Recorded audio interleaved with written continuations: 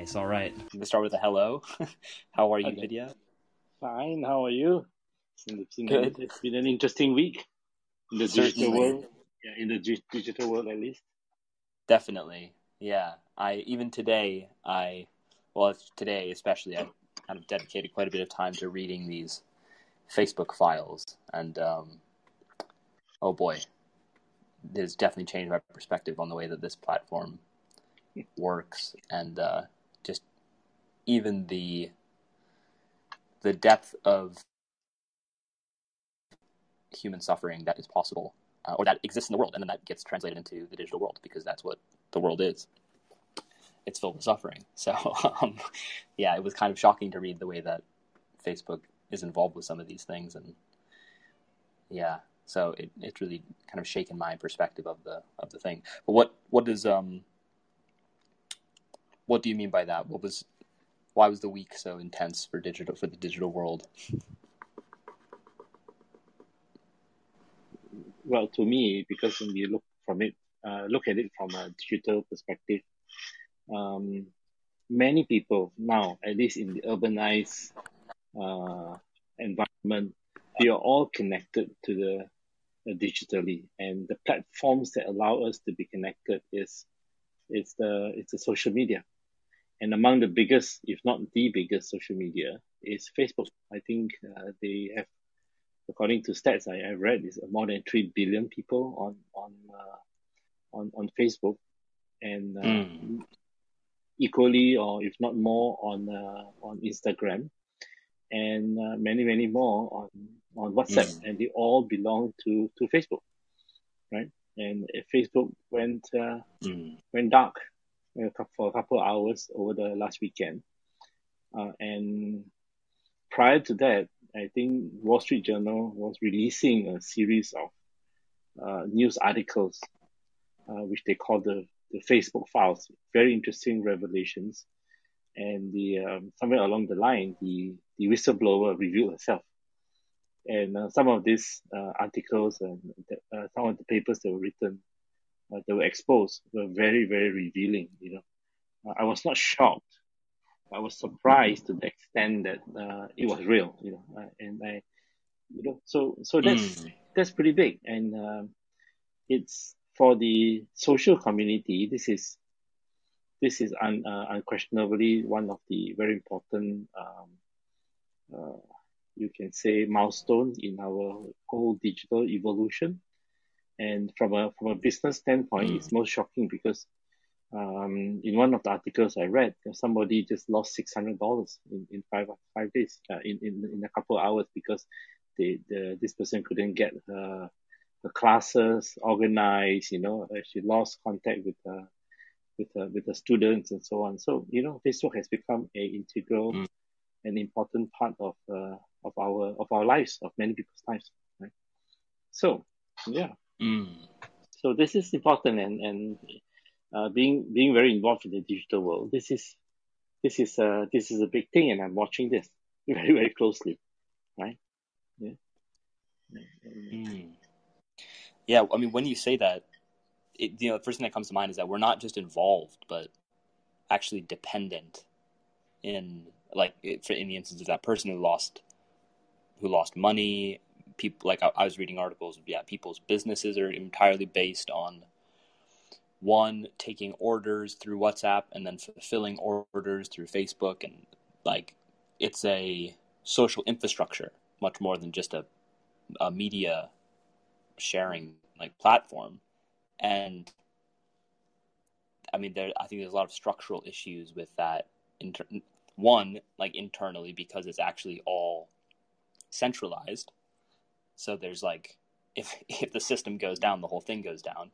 But two, we're really dependent on kind of Zuckerberg's empire for not only our deep elements of our social life, but even our economic lives. And I don't know, there's something about being what's the word, like, kind of almost self-reliant, that it's almost paradoxical, because Facebook does actually enable a lot of that. You can build your own business and have it on Facebook, but you're still dependent on that realm. So I guess awareness needs to be brought to this interdependence of our lives through the platform, and how, maybe it isn't really the safest place to have our ground. It isn't a very stable ground. Yeah. I agree with you on most part. Just that the part of infrastructure, I think Facebook or social media is more than infrastructure. It has become ecosystem, right? So it's a ecosystem that we depend on, Yeah. right? What I want to share is this. I think today in the cover page of Time magazine, we have I'm not sure if you have seen it, but it's Mark Zuckerberg, and with right in the middle, the cover face, and we have a little command right in the middle. It says delete Facebook, cancel, delete, make a choice, right? So I think there's a lot of reaction to the situation, and I believe that this whole situation is not black and white or black or white situation. It's not a situation about deleting or keeping. From the civil society perspective and from our perspective as the digital bodhisattva perspective, it's what do you call this? We need to keep to a kind of a middle way, right? And what is the middle way? I mean, middle way is sometimes, in our communities, we say it's overused, passe word, right? Okay. But it is, it reflects a situation where the world has embraced digital communications and ecosystem to a point of normality. Okay. So what we need to do is really to understand, have a sense of the world that we live in, this whole digital world, and know how to make use of it, right? So in the one of the Facebook papers, when it talked about what do you call this, slavery, what do you call it? What's the word for it? Human trafficking. Human trafficking, right? Okay, so Yep. there's this lady who was duped into to a job in Saudi Arabia. It turned out to be a kind of slavery. She worked multiple hours, paid very little. When she wanted to resign, she wanted to quit. She was forced to pay a certain amount of money, right? And it was the same platform that helped her. So she took her problem to Facebook, onto Facebook, and through Facebook she connected with legal advice, friends, connections, civil societies, and it finally pressured the employers, so-called employers that took her from Kenya to Saudi Arabia, to say, okay, waive, you don't have to pay anything, you can go back, fine. Yeah. Right? So I think we cannot hate. It's not a love-hate relationship. It's going to be here. It's here all the time, right? So we need to understand this so that we can, from the Buddhist perspective, from a digital bodhisattva perspective, how do we rise above the world of digital mud, so in the manner of speaking, right? So there's this analogy of the Buddha as the lotus rising above the mud. So we need to rise above this whole digital, what you call this, fight, whether it's good, whether it's bad, my opinion is that social media like Facebook and many others, or should I say especially Facebook, amplifies human nature. It amplifies the situation around today. Human trafficking did not start on Facebook. It is already happening, and there was a dimension of now global, amplification, right? Hate speech, extremism, violent extremism did not appear because of Facebook. It was already there. Facebook somehow, the way this works today allow this to be amplified, and it has split and separated society. and Yeah. communities. So I think we need to really understand um, this whole situation. Then the other thing, while we try to understand this, we also need to understand that this is, if you look at the long-term scheme of things, this is these are the infancy steps of a Mm. digital world, right? If you Yeah. look at yourself maybe 50 years from now, okay, this whole environment, it may be different. It may be different. Okay, some will say it is utopian, some has a dystopian view, but I think it's an evolution. There is pressure now to to make changes. Okay, and what we are seeing is they are being pressured to make changes, to make the platform better. Okay, right. Yet there's this balance of how do we make it better, but maintain maintain the elements that make money for Facebook, right? You're talking about Mm. 60-70 billion dollar revenue, annual revenue. So this is a challenge for the company itself. Remember, this company is less than 20 years old, I think, right? And Yep. 17. yes. So and you're talking about a CEO who's fresh out of college, you know. So I think we probably need to allow some level of space, for it to evolve. Yet we need to know how to intervene to be part of the evolution. Yeah. So I mean, talking from a big Absolutely. picture perspective. So it's not hate, not love, it's there. So what do Mm. we do? What do we need to do, right? So we need to go down to what we are doing now. What are the problems we need to address? There are conflict issues in Myanmar. There is inter ethnic conflict in certain parts of the world, and so on. And in some cases, it's fueled by the social media. In some cases, social media can be used to overcome that. So how do we work with this dynamic environment? I think that's the question we really need to ask when we are, talking about a bodhisattva perspective of a digital environment. You know, so I yeah, completely agree. yeah, Yeah. However, yeah, I mean, and I say however almost to be a devil's advocate, but in reading, especially that piece about the human trafficking, one thing stuck out to me about, of course, I was part of my process here was I was realizing, oh right, human trafficking exists. Uh, it existed before Facebook. It will exist after Facebook, but it can happen on Facebook, and it's facilitated by Facebook. But crucially, Facebook makes money off of advertisements that yes, human trafficking groups give to Facebook. They make a lot of money, in fact, and it's not just human trafficking. It's the drug cartels. It's all of the nefarious things that go on and are promoted on these platforms.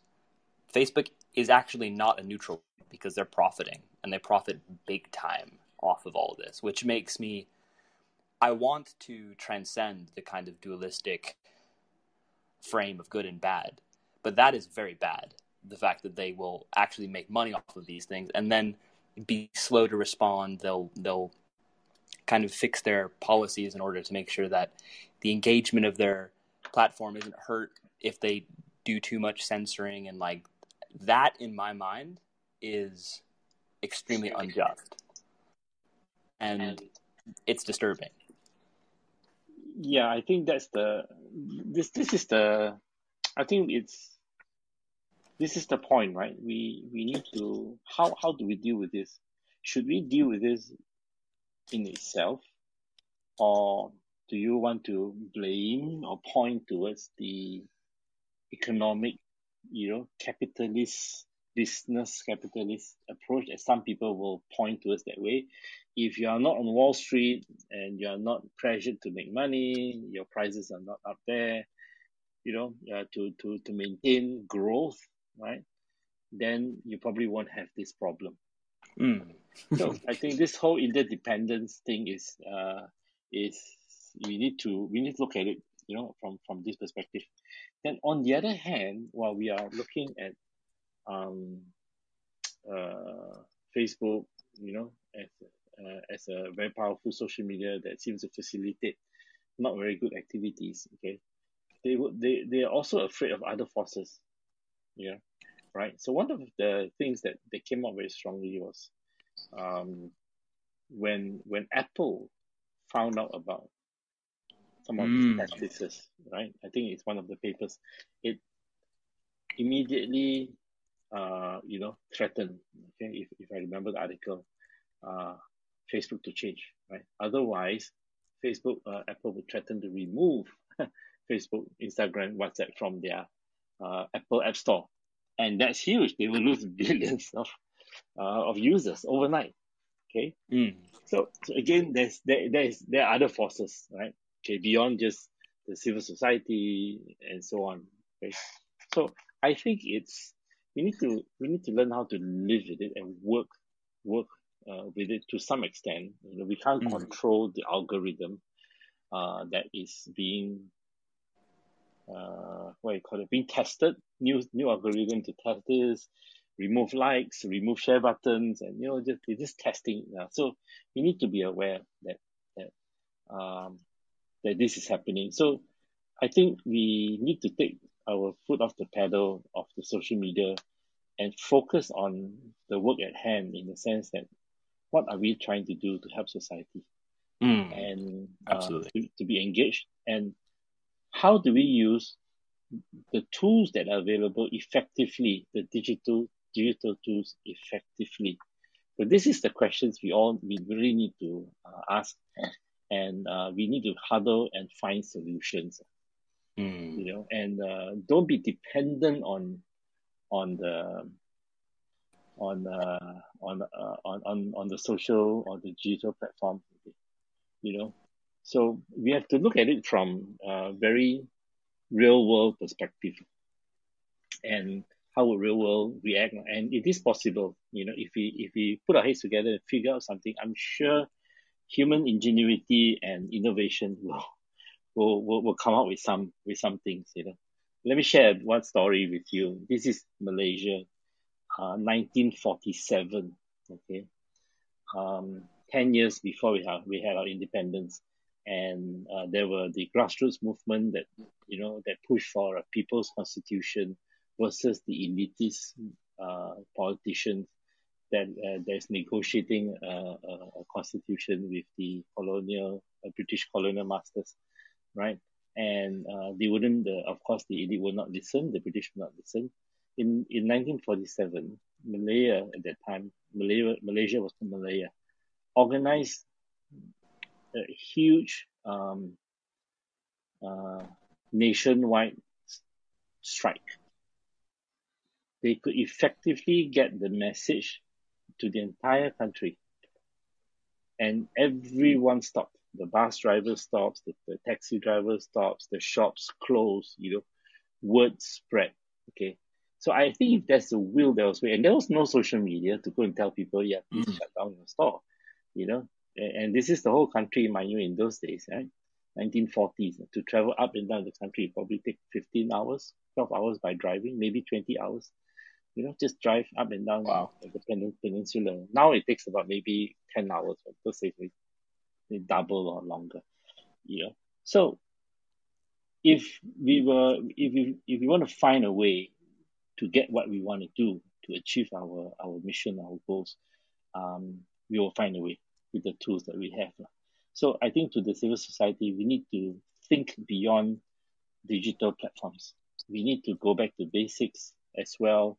We need to understand what works, and it's about human nature, reaching out to people. So how do we derive strategies today that work with technology rather than working on the technology itself? Okay. Yeah. So how do we do that? Yeah. Now, it's such a good point, and it makes me think of, even like the that image of like Avalokitesvara, the Bodhisattva of infinite compassion, and the 1,000 arms that can be used to act in a compassionate way. Some of them, in fact, quite a few of them, are holding weapons, dangerous looking like swords and blades and like poison daggers and like everything. Anything can be used in service of like a compassionate aim for greater peace. And so you're right. It isn't necessarily to transform that weapon into a flower to then use it, but to use it right and to use it like effectively without creating further harm. So yeah, I completely I resonate with what you're saying. And something that you said earlier as well, I think, was like something that I noticed in one of these articles, and it was about the teenage mental health kind of concerns that were raised internally at Facebook in terms of Instagram's effect on like teenage girls. And they made this comparison between Facebook, like current Facebook, and tactics that big tobacco used back in like the 1950s to kind of shade the impact that they knew their that smoking was having on lung cancer, but in terms of Facebook, the effect that algorithms based on like beauty and the body have on teenage mental health. And it was interesting that there was like the same evasive tactics being used in terms of these things. And it really made me think, okay, all right, so we're at this stage in our understanding of the way that these technologies work. And of course, the vested interests will be making tons of money off of them, but eventually these will actually evolve into something that is more healthy. And I believe that. It's a difficult time, I think. But in terms of back then, when lots of people were smoking, and it's an interesting comparison actually, because you think like you see in old videos and movies and stuff, everyone is smoking in the office, on the trains and the planes. It almost looks exactly like people today just scrolling infinitely through their phones, like everywhere they are. Sure. And it's like now you're not allowed to smoke inside certain restaurants. Like all of these things have come about because 20, 30 years down the line, there were all these impacts on people's health in terms of people dying of cancer. And like I wonder, in 20, 30 years there could be this ripple effect of health in terms of like mental health and all sorts of these things. And maybe we'll have times when the bar that you walk into is its walls are insulated so that no radio frequencies can get in, and it's like a dead zone, and like you're not allowed to use mobile technology inside because people understand it's actually bad for you to a certain extent. Or like it may not be that extreme, but it's the same kind of thing. That there will be evolutions in the way that we engage with something that everybody just loves to do. It's like it's the next big addiction, and I think that like just like then when everyone was smoking, there were some people that were saying this isn't good for you. We need to think about this. We need to think about doing this better. And eventually, those voices, they won. People kind of woke up to the reality of what was happening. But there were people there the whole time, like saying, like pointing it out, like that. And so I guess there are lessons to be learned in the sense that you can't just change people's behavior or the way that huge structural things work overnight, but you can work on yourself and address your own interaction with these kinds of things, and you can like tend to the part of the garden that you can touch. And if that's just two people in a clubhouse room, that's what it is, and that's great. But if it's hundreds of people in an auditorium, that's also great. So it's about kind of like, I think we can learn that lesson from big tobacco, and really like, utilize it. It was a funny thing that occurred to me, and I think it was great that they mentioned it in the article. Yeah. I just, as you were speaking, I was just wondering, just imagining a mental health hazard label at the login page of Facebook or Twitter or Instagram or whatever, Yeah. Yeah, So yeah, I mean, maybe cigarette companies took how many years, and evidence after evidence that were buried, court cases, litigation, and so on, before. And they were not allowed to advertise, so there were so many rules. Like, yeah, you're right. Yeah, you go to Singapore, you can't smoke indoors. You have to be outdoor, and even then it's just designated smoking zone. So Right. so I think that's why I mentioned about looking into the future is the evolution. And I like the analogy you pulled out just now when you talk about Avalokiteshvara, thousand arm, thousand eye, Bodhisattva, maybe holding many tools. In Buddhism, we call it skillful means. And skillful means is not just skillfully using this means, but it's also skillfully understanding this means, right? If you want to use it skillfully, we need to know you need to know it to use it. You just can't pick up a sword and say, yeah, I'm going to use it, right? And you can't pick up a stick. You need to know the nature of it. What are the strengths, the weaknesses, how do you use it? Do you hold it at the long end, hold it at the short end, and so on. So how do you swing to have a maximum impact to hurt? How do you move the stick to prevent hurt from happening? So I think we need to stay focused and get more awareness from this whole past week of social media excitement, and a lot of black and white, yes, no, delete, keep Facebook happening. But move the conversation to how do we understand this more, and this is evolving too. How do we find ways to intervene and be part of the evolution in a positive way, right? So really, we need to huddle. We need people who understands social psychology. We need people who to work together with people who understands algorithm, data scientists, right? And it needs to be at the core of our practice, the the compassion, the kalyanamita, and this whole will to change things. The whole spirit of a bodhisattva is coming back.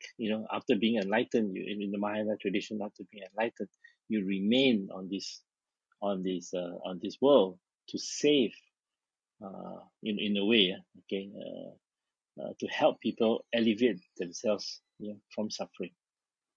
Right? So I think that's really what we need to have, this whole narrative, this whole discussions. And we have seen a lot of Buddhist or spiritual personalities who become some kind of an influencer, very well known within social media. We need to work with them so that is we can understand and use these tools better. Right? Otherwise, it's a very easy route to build up your ego. Okay? Once you have a strong following there, you tend to be deluded that you're a great teacher. And that's the way the nature of Facebook is, right? It segments you. It keeps all the same thinking, same likes together, right? So these are the traps we need to be aware of, right? And yeah, I mean, if Chogyam Trungpa was alive today, he would be tearing apart the digital spiritual materialism that exists by virtue of these platforms. And I think it's so important that you bring it back to this understanding element. Like we have to understand the tools that we use before we are able to use them really effectively, and especially with like a kind of compassionate intent. And it made me, one of the major things as I was reading today, these different Facebook files and the different elements of the kind of expose that was coming out, is that Facebook itself doesn't understand itself. It doesn't understand the role that it plays globally. Like there was a couple of ridiculous statistics that I took notes of that I want to share, because they were kind of like they were stupendous in the sense that okay, let me just look them up really quick here. I've got notes of them. Okay, here we go. In 2020, Facebook employees and contractors spent more than 3.2 million hours searching out and labeling, or in some cases taking down, information the company concluded was false or misleading. The documents revealed. Only 13% of them were on content from outside of the United States of America. That is mind-boggling to me. Now, that that was one element. Okay, so they're only kind of trying to moderate certain. They're only trying to gain insight into content that's like within a very small scope of the actual amount of people that use Facebook. The second one was about the language gap on Facebook. That there's so many different dialects in the world that people that use these platforms. Many of Facebook's systems, their artificial intelligence systems that actually do the scanning of content to see if it contradicts or breaks any of their guidelines, just they're not coded to be able to read a certain dialect in the Ethiopian language. And that means that people posting on Facebook might not even know that they're breaking rules about these things. And so what this all really brought me to an understanding of is that Facebook has no idea about like really how it's being used, because oftentimes it doesn't even have the language coded into it or people employed that speak the language. And so this element of insight that I think comes when the first noble truth is suffering, right? And that there are causes and conditions for this suffering. And looking through okay, there's human trafficking. Why is there human trafficking? Okay, there's all of these things. It's a process, and you gain insight through that process. And what I've noticed is that much of the suffering that Facebook is experiencing as a result of this expose is just because it has very little insight into how to effectively run itself. And of course, that's the external. That's what's happening with this platform. The work that we can do is understanding, like you said, how we can use this platform and how it engages with us in the first place. So I think there was an interesting exercise that was done as in one of these articles. Someone mentioned that it was kind of like a mindfulness exercise in that a teenager looked at their news feed, or maybe it was the Explore or Discover tab in Instagram for 2 minutes, and noted all of the stories that they saw, and noted all the advertisements that they saw, and noted the specific type of content that was in these advertisements. Were they like trying to sell like kind of more sexualized images, all of these things? Just doing that, you can have this kind of little mindful experiment of, okay, what does the algorithm see me as? How does the algorithm understand me as a user?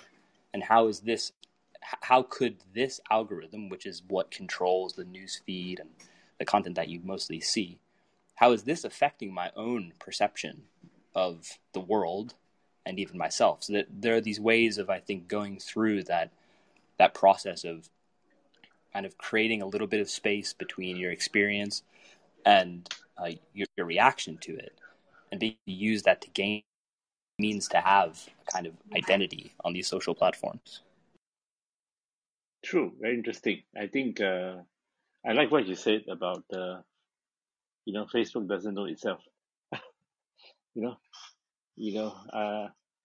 I think they know itself to the extent that the mechanism that generates revenue. It's a business. It's not a social enterprise. It's not a civil society platform. It's a business, and it's a huge business, right? So they looking at the end game, the end, which is revenue, which is profits, right?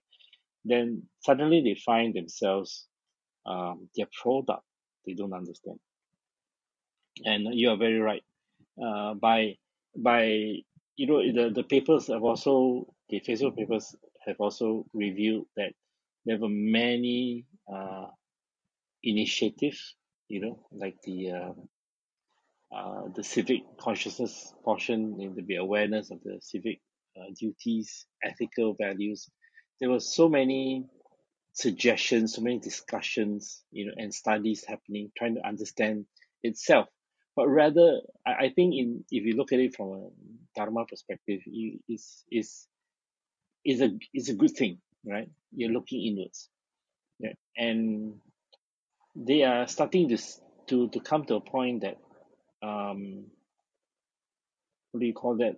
I think which comes first, which is more important. Do I do this that makes more money? Do I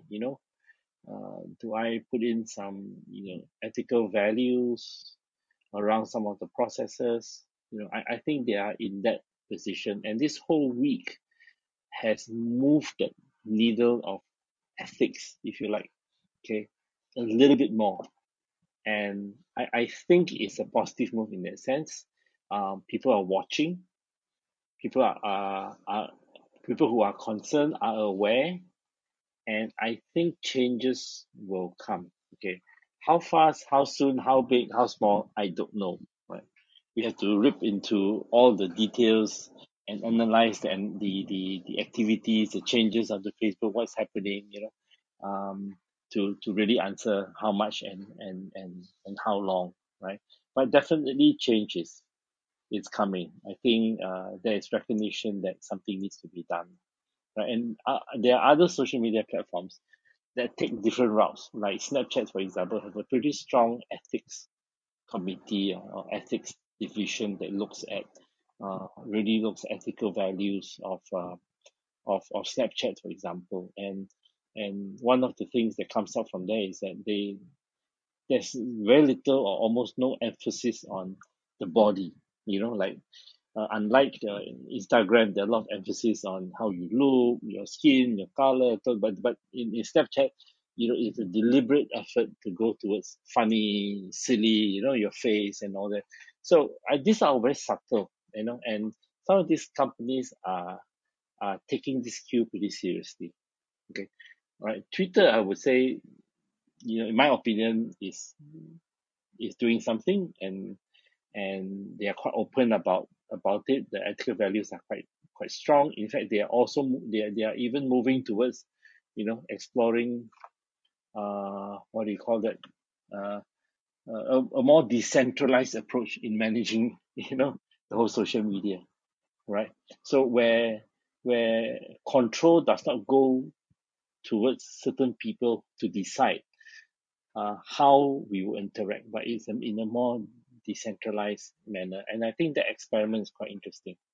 If I recall that there's an initiative within Twitter called Blue Sky, and it's worth looking into and to understand how some of these initiatives are driving the whole digital social media platforms. Okay, so I can Yeah. I can imagine 10, 20 years, how is this going to evolve, right? So I like I said, this is still very kindergarten. It's a very raw tool. If you are in the age of the caveman, is a stone probably tied to a stick, as a weapon or as a Yeah. tool, right?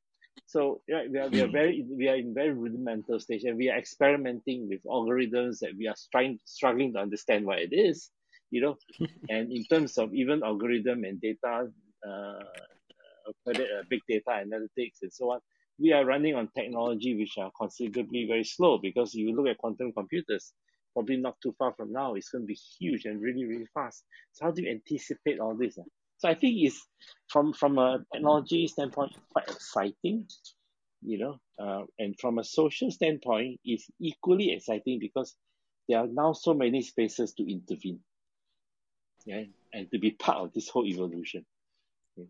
As long as you don't get caught into being the user, don't get caught into being the product, right? So that's the awareness, and I think from a engaged spirituality or engaged Buddhist perspective, we need to have this mindfulness of what it is, and how this thing is moving. So I mean, these are these are Mm. these are my these are my thoughts. So I think we need to continue to have these conversations. Probably record it, share it with people, get more people to converse and discuss about this. Much more. Absolutely. I mean, if there's one thing that's guaranteed, it's change. The only constant is change, and that there was something that they wrote in one of these articles that I actually like laughed at out loud, because they said that, so that there were all these like holes in the way that they weren't able to moderate certain content, and like all of these ethical decisions were like it's too complex for them. And they were like, yeah, we're building new artificial intelligences to figure this out. And I was just like, you need actual intelligence. Like, step back from creating a new tool and just reflect and like use your inborn intelligence to understand that like a lot of these problems can be fixed if you actually just relax a little bit. Maybe take your foot off the gas. Let a certain amount of followers just leave your platform and figure it out. It's just it gets very kind of bloated and and overdone. So, but I wanted to go to this blue sky thing, or at least I've got something to say about blue sky. Unless you wanted to respond to that. go ahead. Yeah. I did some research into Blue Sky, and it's really interesting. And they have this website called bluesky-community.net, and it's got all these really interesting resources on it. On the left for everyone, they say, and there's like links to decentralized forms of social networking that already exist. So there's one called Mastodon, which is like Twitter. And there's one called Iris, which is like Instagram. And then there's like other tools and apps. Like there's encrypted chat rooms, peer-to-peer web browsers, like a blockchain Zoom-like video meetings. There's even like an entertainment like Netflix type thing called Watch It, and one for audio called Audius, like Spotify. So there's all these links here. I haven't actually, to be perfectly honest, I haven't clicked on them, but just seeing the little things, like descriptions, I'm like, ooh, okay. So these alternative forms, or like Web 3.0 versions of current very ubiquitous technologies, are actually they exist to a certain degree. They may be in beta stages or filled with bugs, but people are already piloting these ways of using networks, perhaps without the need for copious amounts of money to be funneled into what are essentially monopolies on our data. And so I don't know. These things are very exciting, and it's interesting to see that Twitter is kind of leading the charge, at least in terms of a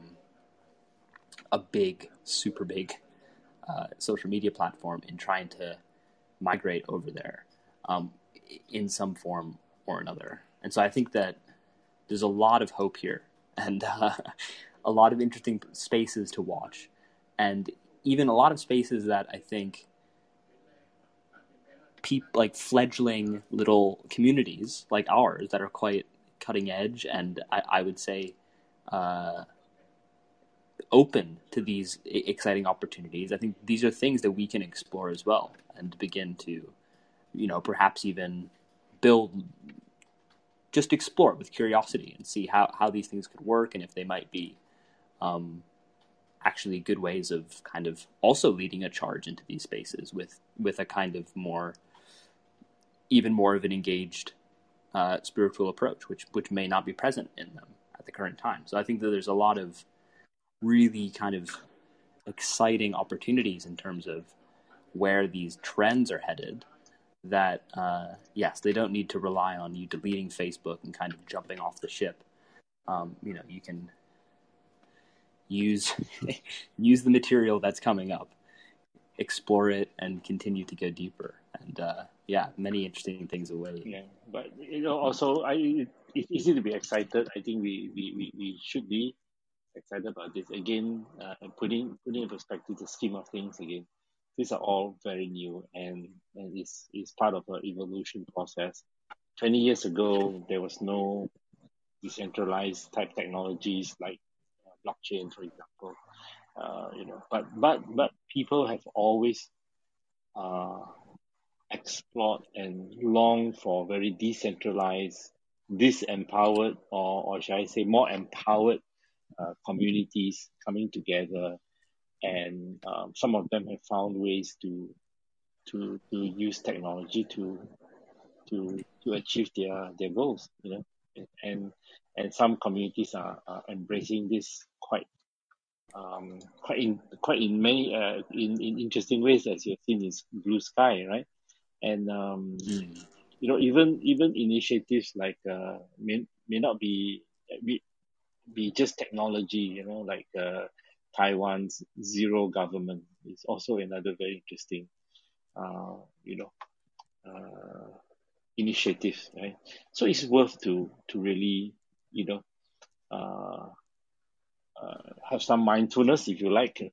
And I'm not sure if the traditional teachers would like the way I use the term mindfulness, but of being aware of the developments around us and anticipate you're right, and we all agree that change is constant.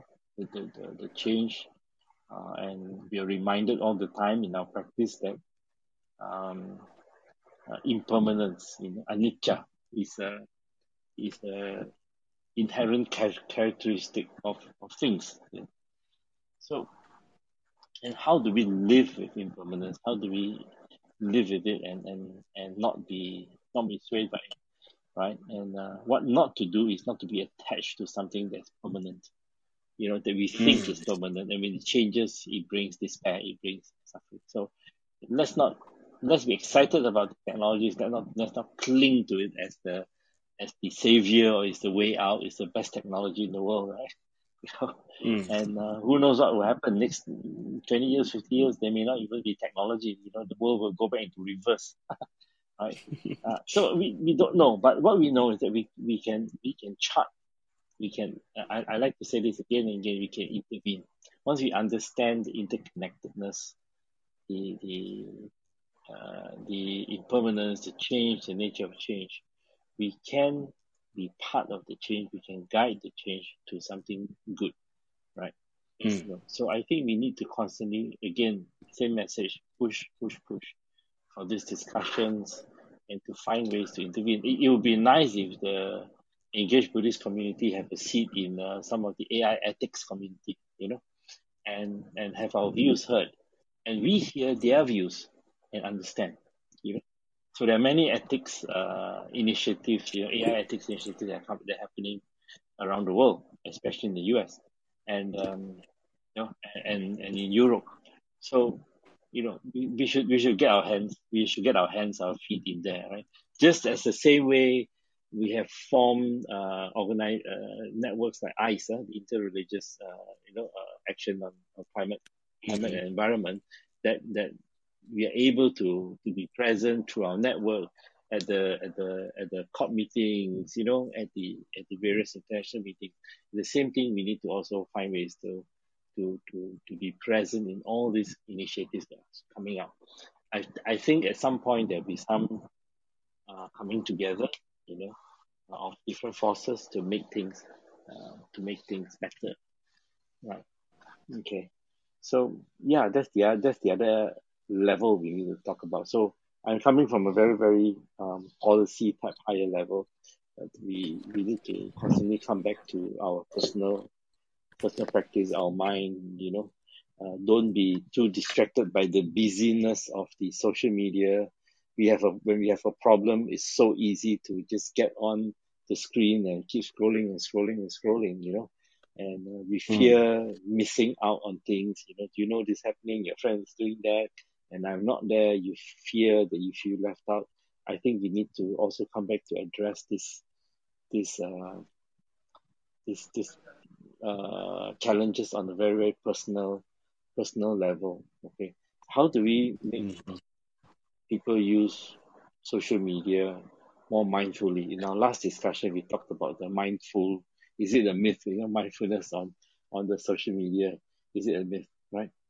So I think all these things are related. We should not lose sight of our on the personal level, how things are happening, how we intervene, and have some foresight into the bigger picture and deal with it accordingly. Yeah, that makes sense. And so I wanted to actually, I've been reading this book, an incredible book called The Tibetan Book of Living and Dying by Sogyal Rinpoche. And there was this incredible little poem in it that really struck me as a wonderful example of, well, it's kind of it applies to social media as well, I think. And it's called Autobiography in 5 Chapters. It's actually not written by him. It was written by a woman whose name I will get to at the end. But it goes like this. Number 1, I walk down the street. There's a deep hole in the sidewalk. I fall in. I am lost. I am hopeless. It isn't my fault. It takes forever to find a way out. Number 2, I walk down the street. There's a deep hole in the sidewalk. I pretend I don't see it. I fall in again. I can't believe I'm in the same place. But it isn't my fault. It still takes a long time to get out. Number 3, I walk down the same street. There's a deep hole in the sidewalk. I see it is there. I still fall in. It's a habit. My eyes are open. I know where I am. It is my fault. I get out immediately. Number 4, I walk down the same street. There's a deep hole in the sidewalk. I walk around it. Number 5, I walk down another street. And there was something very beautiful about the way that poem made me think about the digital world. Because, okay, so the name of the author was Portia Nelson. It was quoted in a book called Healing the Child Within by Charles L. Whitfield. But yeah, the person who wrote it was Portia Nelson. And it made me just think that, like, as I engage with a social media, let's say Instagram, I kind of, like, when I first started using it, it's just like, you just dive in and you're just flicking through, and suddenly you realize, oh, an hour has gone by. And you kind of, like, you're pulled out of it probably by some other task that somebody demands something from you. Or you need to do something. And then slowly things evolve, and, like, suddenly, like, as you're inside of it for after 10 minutes, you realize, oh, okay, I'm here I am again.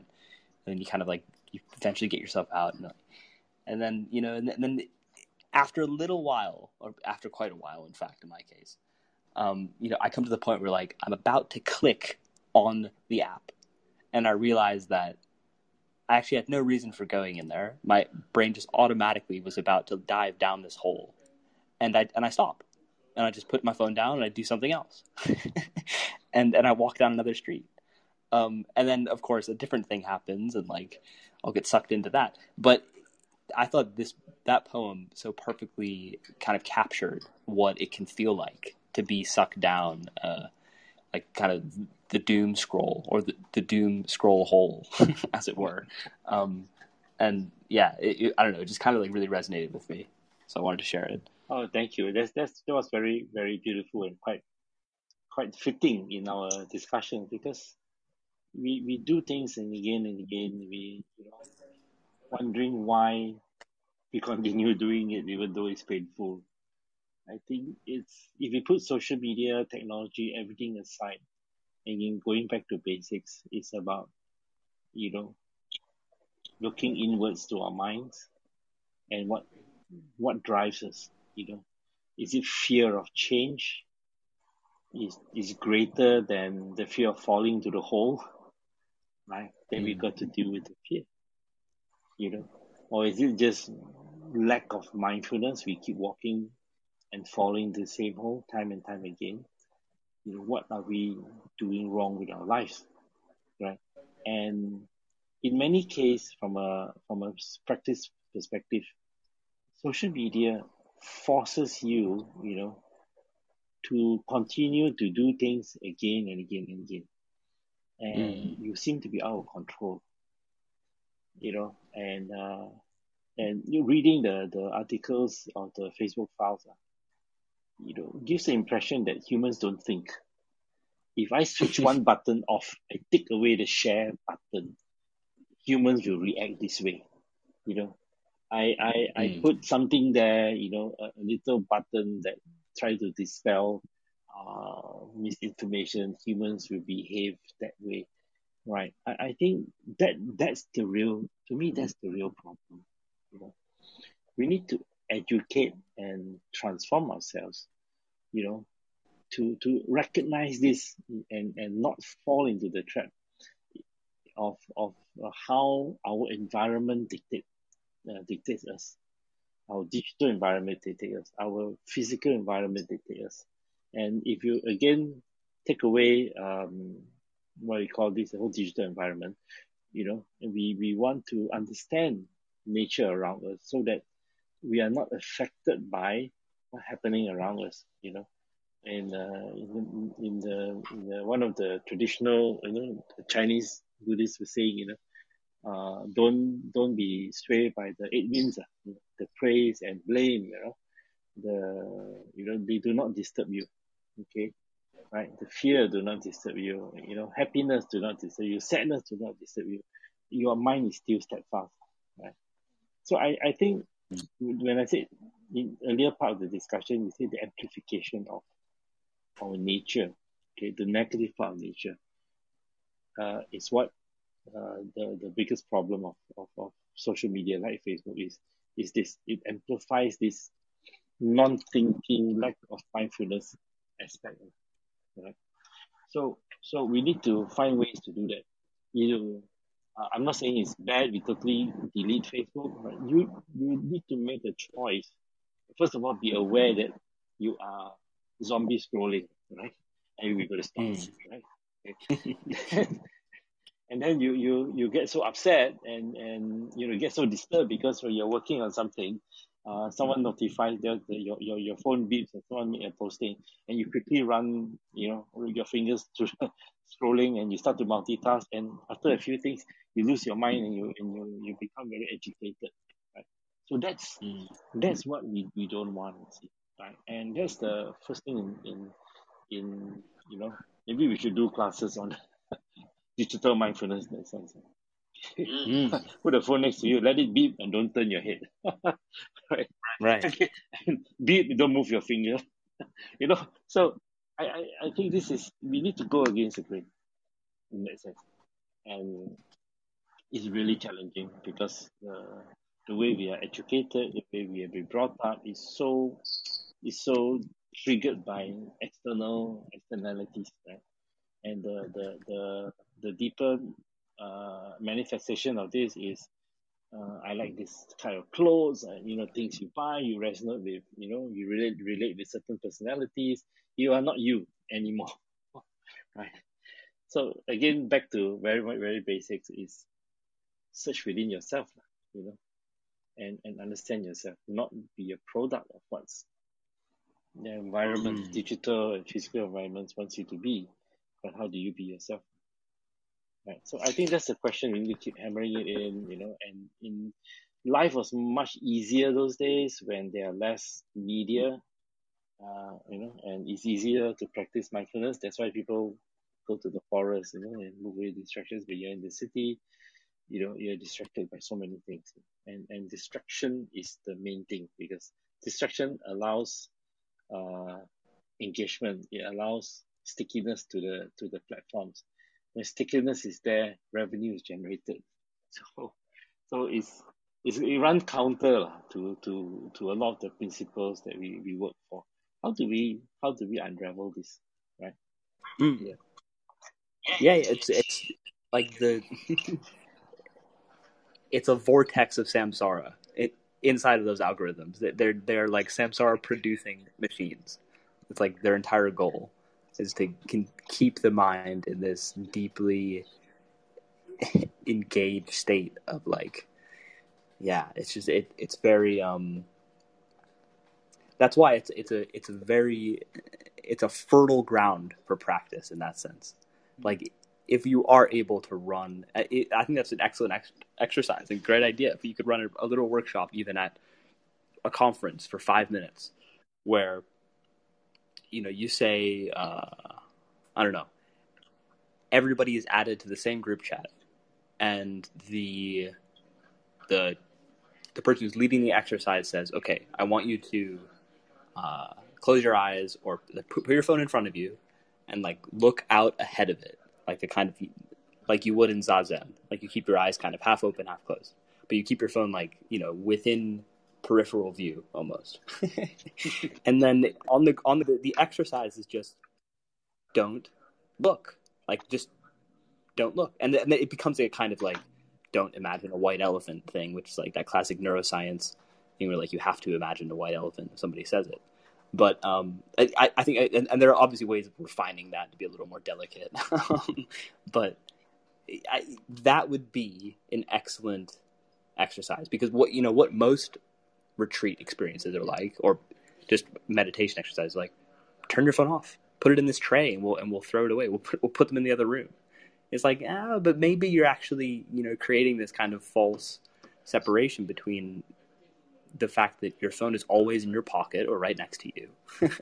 And if you're actually going to be able to maintain a consistent and deepening practice, you're going to need to integrate that device into it. And it's a little bit unnatural, actually, to remove your phone from this situation. Of course, humans weren't born with phones, but nowadays they practically are. So, we need to be able to evolve these kinds of things to incorporate what is, in a sense, just an extension of our mind. That's really what the phone is. Like, in a personal sense, I know that the way that my memory works is deeply affected by the fact that I have the internet at my fingertips almost all the time. Like, I'll know that I don't need to remember specific information. All I need to remember is a keyword to search in Google, which will give me the information almost immediately. And so my mind creates this, in psychology, it's called a heuristic, like shortcut. I don't need to waste memory space on remembering the details of that baseball game that I went to, or this person's date of birth, or when this event happened. All I need to know is the detail of what the event is called. And then within 15 seconds, I can have all the information that I needed, even much clearer than I would have been able to remember. So to this extent, our phones and these devices are a deep extension of our minds in the world.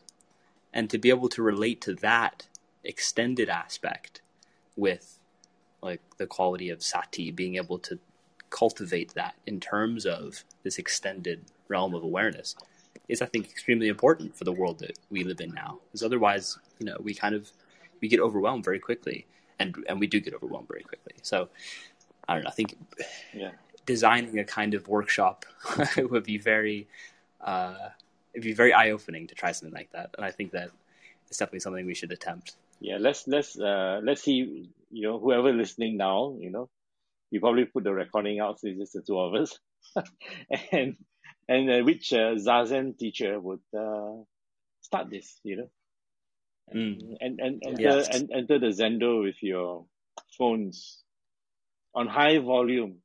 Fine, right.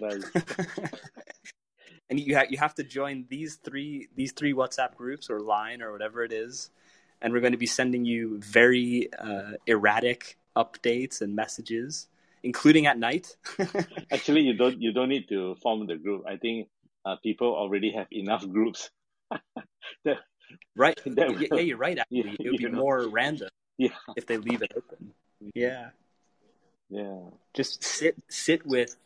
Right. That's like you really just sit with your life at this moment, your digital life. To deal with it the same way we hear a sound, we hear the thunder, we hear someone dropping the bowl in the Zendo, or someone opening the door and the door creaks, right? It's the mind. Yes. It's not the phone. It's not the digital platform. It's the mind, right? So maybe that's the kind of digital Dharma boot camp. We should organize this. Maybe digital Bodhisattva should organize this kind of event. So the Techno Dharma. Yeah, Techno Dharma retreat. Yeah. Yes. Yeah, we could even, I mean, I don't know, maybe it'd be too intense to host it in the middle of a city. Maybe that'll be like the real, like a hardcore retreat will be, okay, we're just going to be sitting in a city park with all of these noises as well. So we can start with the Zazen sessions, once a week. And we don't bar our handphones from getting into the Zendo or the meditation hall, right? Yeah, bring them in, fine. Just watch it as you would watch any distraction, that arises in your mind during the session, right? Yes. And I'm even thinking personally, like, many phones have the same notification sound, like for Messenger or whatever it is. So if somebody else's phone gets a message, like I know my mind will be like, is that my phone? I should check it. Oh no, I shouldn't. Maybe it's not my phone. And like there'd be all of these like layers of extension or awareness that normally, you would purposefully be removing from meditation environment, as like a basic thing. So this is definitely this is a maybe an evolution of practice, or like an experiment in practice. Yeah, I'm excited. The more traditional teachers will probably throw us out. Yeah, well, fair enough. Well, then again, we will never know, right? The way Buddhism have evolved, it has adapted. It's about the only one of the very, very few world religions, in fact the only, if I know, that has adapted. That's all the different schools of practice is so diverse, from one another, and it interprets it so uniquely within their own culture and lifestyles, you see. So yeah, who knows, the more we raise these conversations, I think the more awareness, I think something may happen, right? Yes. Yeah. It's a good time to be alive. It's a good time to practice. Yeah. And maybe it's a good time to pull this discussion to an end. For sure. Again, it's nice to have a discussions like this, to explore what's happening in the digital economic world, and bring it to, putting it together with our practice world, and without going crazy, trying to see things as one and not be sucked in too much. Yeah. So yeah, those are my last words. Dexter, you can say your last words, and we can wrap up the session for today. Yeah, great. Well, I mean, for anyone listening, Digital Bodhisattva is all about having these conversations, and we're encouraging them at least every week. So join our clubhouse, and stay tuned. We've got lots of exciting, as you've heard, exciting things in the works, and it's a wonderful melting pot and platform for exploring these ideas. So all are welcome. Thanks for listening. Bye-bye.